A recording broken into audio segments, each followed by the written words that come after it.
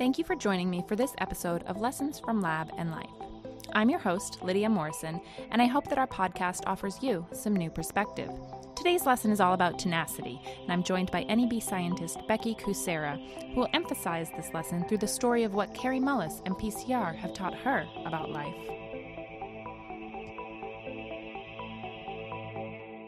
Today, I'm joined by Becky Kucera, Applications and Product Development Scientist at NEB. Thanks so much for speaking with me today, Becky. Thanks for having me. So, could you please tell our listeners how long you've worked at New England Biolabs? I've actually been here for 30 years now. I started out in production working with DNA polymerases, but then had wonderful time in research, and now I've been in products and applications development for quite a while. Before that, I was in academic science for 10 years, and you know, I'm very thankful that even after 4 decades of working at the bench, it's still exciting to come to work every morning. And today, you're here with me to tell the story of how the polymerase chain reaction, better known as PCR, was invented. Firstly, can you explain what PCR is for our listeners who aren't biochemists? PCR is short for polymerase chain reaction, and it's a technique using a polymerase to make exponentially increasing copies of a specific region of DNA you care about, starting from that very small amount in a type of chain reaction. You can think of it as molecular DNA xeroxing. And the reason for having these large numbers of copies is that having those large numbers allows scientists to have enough for all kinds of crucial analysis that just aren't possible when that important DNA sequence is buried amongst a very large amount of complex DNA, when it's literally a needle in a haystack. Now, PCR requires certain things to make those copies. It requires DNA, starting material, of course, and the small building blocks of DNA called deoxynucleotides that become the familiar A, C, G, and T bases of DNA. You also need short pieces of DNA called primers that mark the beginning and end of the DNA sequence that you care about, and a DNA polymerase that uses those individual building blocks to extend those primers into making completely new DNA copies. Now, this isn't all done at once. Instead, PCR uses about 30 cycles of switching to temperatures that favor double-stranded DNA to literally be pulled apart, allowing the primers at a different temperature to anneal to what is now the single-stranded DNA at the beginning and end, and then the polymerase finds those primer ends and reads the template strand and expands that primer into a full copy of that DNA template. So where once there was one copy of, say, a gene, now you have 2. And the next cycle, you have 4 copies, and then 8 copies, and then 16 copies, and on and on. It's such a powerful technique because this doubling with every cycle means 10 cycles will take 1 copy and turn it into 1,000. 30 cycles turns it into 1 billion. That's an incredible, powerful technique and absolutely is a chain reaction on a molecular level. And how was PCR used over the next 20 years or so? Well, it was very interesting. The research community responded so quickly to the potential of this technique. It was put to work in so many different ways, and it was really, really exciting time. It allowed medical diagnostics. It allowed research focusing on specific gene mutations that were linked to certain diseases in the research labs. It even increased food safety because for the first time we could identify easily bacteria or fungal contaminants that are on the surface of foods that are detrimental to human health. It even gave us information on the history of life itself, because all of a sudden we had a way to make copies and sequence the DNA from such ancient animals and plants preserved in amber that had been unavailable to us as they sat in that amber for hundreds of millions of years. And PCR also became a powerful tool in forensics, leading to the apprehension of a lot of bad guys, also to ending false imprisonment of people who were innocent. In fact, I remember one of the earliest crime-fighting cases solved through PCR tied a suspect in an Arizona murder case to his victim's body that was found under a Palo Verde tree in California through PCR that was done on seed pods from the tree that fell into the bed of his truck. Have there been any further developments to PCR? Oh, absolutely. Science never stands still. For polymerases, what came next was a discovery of very accurate so-called proofreading DNA polymerases that made fewer mistakes when they were making those DNA copies, and then mixes of DNA polymerases, each having its strengths and weaknesses, and functionally they would complement each other in a positive way during PCR.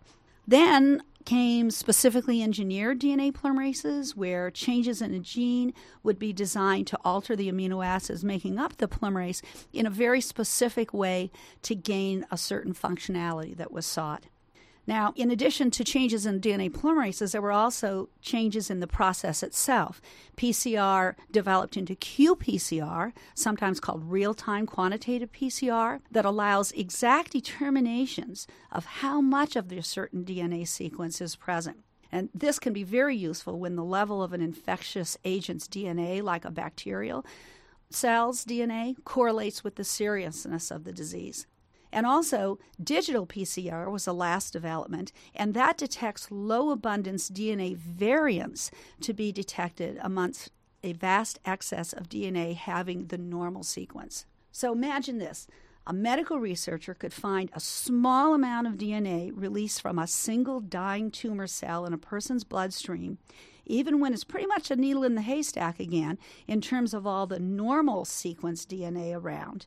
So this is a really hot area right now in science, as you can imagine, as it would be so great to be able to screen for many different serious health challenges from a single, easy-to-obtain blood sample, early enough for effective treatments to be started.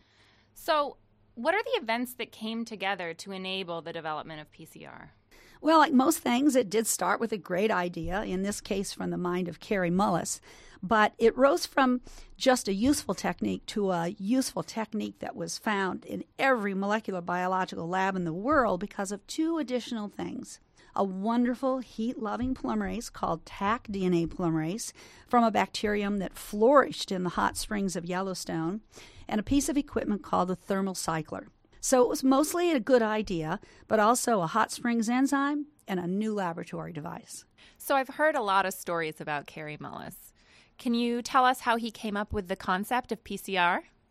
Kary is a very charismatic individual, according to anyone who has been able to meet him, and he related the story of PCR's discovery in a really entertaining article in an issue that was published in Scientific American in 1990. It's really kind of become kind of a legend since then. The story goes he was working in the San Francisco area back in 1983, and on weekends he would regularly drive his little Honda Civic up to Mendocino County, Redwoods area to kind of get away from the lab and relax a bit, recharge his batteries. One late night, as he was driving up Route 101 with a friend named Jennifer on a very familiar stretch of road with little traffic, his mind wandered into the current lab project challenges he was facing, where he needed a way to identify what nucleotide was present at a certain position in a person's genomic DNA. And remember, this was way before genomic DNA sequencing was possible. That would come much later. For Kary, the early ideas of PCR started coalescing in his mind so suddenly he actually pulled over to the side of the road to focus on the mathematics of that DNA copying without getting in an accident. And when he realized the process could theoretically lead to millions and billions of copies, he woke Jennifer up and enthusiastically told her about his idea. And Jennifer was reportedly not impressed at being awakened in the middle of the night and promptly went back to sleep. But he was persistent. The following Monday, back at the lab, his colleagues were also skeptical, but he just didn't let it go. Instead, he put all of his energy into designing the early PCR experiments that would prove the method worked, which they eventually did in a very clear-cut manner. And even at later scientific meetings, when he would describe his theory of PCR and actually have early experimental data to back it up, the discussion still didn't go well. Sometimes, allegedly, it came close to actual physical altercations. And you have to understand that this is not how scientists are supposed to behave, who are supposed to be always rational and show respect for the ideas of others. And one can't help but wonder whether part of the problem was people thinking, if it was that simple, why wouldn't someone else have already discovered it by now? And after facing such harsh criticism of his new idea, what attributes of Kary's personality do you think led him to be able to continue his efforts to win over the scientific community? Kary absolutely believed his data and was extremely tenacious. Some might say arrogantly stubborn in believing in that idea and his data that came from his early experiments. His tenacity was such that when he was met with the skepticism of others and outright rejection in some cases, it just didn't stop him. The second event you mentioned was the discovery of Taq DNA polymerase. Can you tell us a little bit about that? Early PCR required a person to stand by and add a DNA polymerase called the Klenau fragment with each cycle because the high temperatures that you needed earlier in the cycle to pull that double-stranded DNA apart would heat and activate or kill the polymerase. Standing by and manually adding fresh enzyme in every cycle became very, very tedious. It quickly became clear that what was needed was an enzyme that could handle the high temperatures of PCR. And where better to look for such an enzyme than in the bacteria that normally grow in very hot areas of our planet. As luck would have it, earlier in 1969, a scientist named Tom Brock was working on understanding how living bacterial cells managed to survive and actually thrive at extreme temperatures like those in the hot springs of Yellowstone.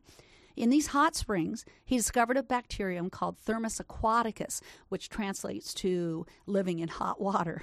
And in 1976, another scientist named Alice Chen isolated and characterized on a small scale the enzyme that would come to be called Taq DNA polymerase.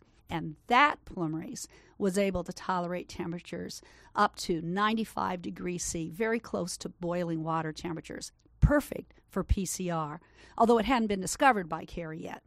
It was just very fortunate that when PCR did come along, Taq DNA polymerase was waiting in the wings, so to speak.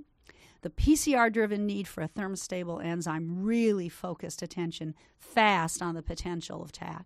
Were all new enzymes discovered like that in the early days? In a way, yes. Remember, this was way before the present age of bioinformatics and data mining from sequenced genomes. In those early days, new enzymes were discovered from the environment, from all kinds of environments, like the Yellowstone hot springs. In fact, at NEB, employees returning from vacations took scrapings from the bottoms of their shoes or boots and gave them to the enzyme discovery group at the company. They would dilute the scrapings, spread it out onto an agarose nutrient plate, and wait to see what new and interesting bacterial colonies might grow on the plate overnight. And sometimes, if they were lucky, these new bacteria would show new and useful enzyme activities. Our new enzymes came from all over the place. One came from a scientist's brother's backyard in Minnesota, while another one came from a waterfall in Colorado where animals tended to gather and, well, poop in the water. But one could argue one of the most important sources for a new enzyme was at hot springs in Yellowstone. So I know you were working at the bench at NEB during the development of PCR. Could you tell us what that was like? Oh, it was crazy and exciting and a little bit exhausting. The funny thing is, every new person on the Taq DNA polymerase team would do exactly the same thing. They'd pull out their yellow pads of paper and grab a pencil and draw out all the steps of PCR to convince themselves that, my goodness, this could actually work. Then it was all about the challenge of purifying it on a large scale. The phone was ringing quite a bit in those days, mostly academic scientists who wanted to get their hands on Taq DNA polymerase so they could do PCR. And the enzyme wasn't cloned at the time. There were a lot of challenges. Getting large fermentation yields of the bacterial cells themselves were difficult to come by. Plus, there were no easy ways to purify the polymerase on a large scale, even if you had the cells. Scientists worked oftentimes way past midnight and weekends, and I remember one Christmas where 3 of us were at the lab joking that this wasn't exactly where we expected to be on Christmas Day. You see, nowadays the purification of enzymes from bacterial cells is more straightforward, but it wasn't back then. And purifying any one enzyme requires a way to separate that enzyme from the hundreds of other enzymes and cellular material present in any bacterial cell. So little was known about all the individual enzymes that were attempting to be purified at the time that oftentimes it was just a matter of trying one thing after another. which would be pouring lysed or broken open bacterial cells over a material packed in a cylinder. This would be called a chromatography column. And hopefully that chromatography material would bind your enzyme while everything else flowed through the column, allowing you to then add something like high salt to release your enzyme from the column, and you would have achieved a level of purification from that single chromatography step. And for any one enzyme, it would take 2, 3, 4 columns all the way up to 10 or 15 to get an enzyme like Taq polymerase purified enough for PCR applications. But we did it. In March of '87, New England Biolabs was the very first company to have Taq DNA polymerase available to scientists. And believe me, it took a village to accomplish that. The need was so great that sometimes there was just one day between one batch of polymerase being sold out and the next batch passing quality control. We all worked very hard, but looking back on it, I think we really benefited from a sense of real camaraderie that occurs whenever people are working together on a common goal. It must have been so amazing to be a part of that team. It certainly was. I enjoyed it. So that was how the first naturally occurring thermophilic DNA polymerase became available for PCR. How did that lead to a race to develop and produce a recombinant form of the enzyme? Well, to answer that question, we need to understand why you want to clone an enzyme in the first place instead of just using the one produced from its natural source. And the answer is to gain convenience and reliability. Not all species of bacteria can be easily grown in the lab, either because the right nutrients aren't identified, or they're there but at the wrong levels, or the oxygen level isn't right, or the temperature needs are extreme, like that of Thermus aquaticus. However, there's one bacterium that is well characterized, well behaved, almost always, and has become the real workhorse of molecular biology. And that bacterium is Escherichia coli, or E. coli for short. This is a laboratory strain derived from the harmless E. coli found in the intestinal tract of all warm-blooded animals, including humans. Now, E. coli for lab use has also been intentionally weakened in such a way that it can't grow outside of the laboratory environment. And this gives us an extra level of safety. And while we're talking about safety, it's important to realize this is not the 0157H7 strain that sometimes makes the headlines for making people seriously sick. That strain of E. coli only became dangerous because it was infected by a virus called a bacteriophage that incorporated its gene for a really bad toxin into the E. coli bacterium. Cloning any gene into E. coli allows us to have this very reliable bacterial strain do all the work of transcribing the cloned gene into messenger RNA and translating that RNA into the protein, in this case, the enzyme Taq DNA polymerase. So all we have to do is harvest the bacteria and purify the enzyme. And since E. coli reproduces by one cell, dividing into two every 20 minutes or so, its own kind of chain reaction, a single cell can lead to 1 million cells within 7 hours. So not only does it grow fast, it isn't fussy in terms of the nutrients it needs to grow. They're not expensive. They're not complicated. It doesn't care whether oxygen is present or not, and it grows at a much more reasonable temperature of 98.6 degrees Fahrenheit body temperatures. This is in contrast to Thermus aquaticus bacteria that requires a temperature around 176 degrees Fahrenheit, which is hard to maintain in a laboratory. So there are some very, very good reasons everyone wanted to clone Taq polymerase, and that particular race was won by Francis Lawyer at CETUS in 1988. The last element you mentioned that brought PCR to fruition was the development of the thermocycler. Can you tell me about the impact that invention had? That was the final enhancement that led to the explosive growth of PCR. A thermocycler is simply an instrument that allows you to set temperatures and times for the stages of a PCR cycle, a number of cycles you want to use, and even how long you want the reaction held at a nice, cold, stable temperature until it's convenient for you to work with those DNA copies. Now, to fully appreciate this, you need to understand that before thermocyclers, people in water baths were the thermocyclers. Oh, you would stand at your lab bench in front of 3 water baths set at the 3 temperatures needed for the 3 stages of PCR, and at intervals of about a minute or so, you would reach in and manually move the tube from one water bath to the next one. And this would go on for about 4 hours. It got old really fast. At NEB, everyone knew when I was doing a PCR because I'd be very grouchy by the end of the day. Thermocyclers changed all of that. And according to the salesperson who sold us our first thermocycler, we had one of the very first ones in the United States. And no one at NEB was happier about that than me. No more needing to function as a human thermocycler. I can imagine that must have been super frustrating and super gratifying when the thermocycler was delivered. It was. There was cheering in the hallway.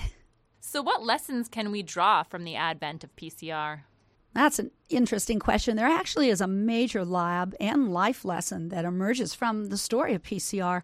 By far, looking back on it, Kary's tenacity, his belief in his thoughts and his experimental results in the face of really overwhelming initial skepticism and near hostility, teaches us to be champions of our ideas, even in the face of adversity. And of course, sometimes a bit of luck and timing is important. Think about Taq DNA polymerase there, waiting in the wings to make PCR easier. And lastly, technology is here to make our lives simpler, as a thermocycler certainly did for us. But I think the main theme here is not giving up on something you believe in. In a beautiful case of real poetic justice, Science magazine, one of the premier scientific journals in the United States, that had soundly rejected Kary's first PCR paper in 1986, would just 3 years later declare PCR the molecule of the year. And from Kary's initial thoughts that night, driving up through the redwoods, to his being awarded the Nobel Prize for Chemistry in 1993 for developing PCR, was only 10 years. That speaks to not letting negativism stand in your way and believing in yourself and your ideas. It absolutely does. Thank you so much for joining us today, Becky. It's been a pleasure. I hope you enjoyed this episode of our podcast. Be sure to tune in next time when I'll be joined by Sabah Ul Hassan, a PhD candidate at the University of California, Merced, as we discuss the import of building mutually beneficial symbiotic relationships in science.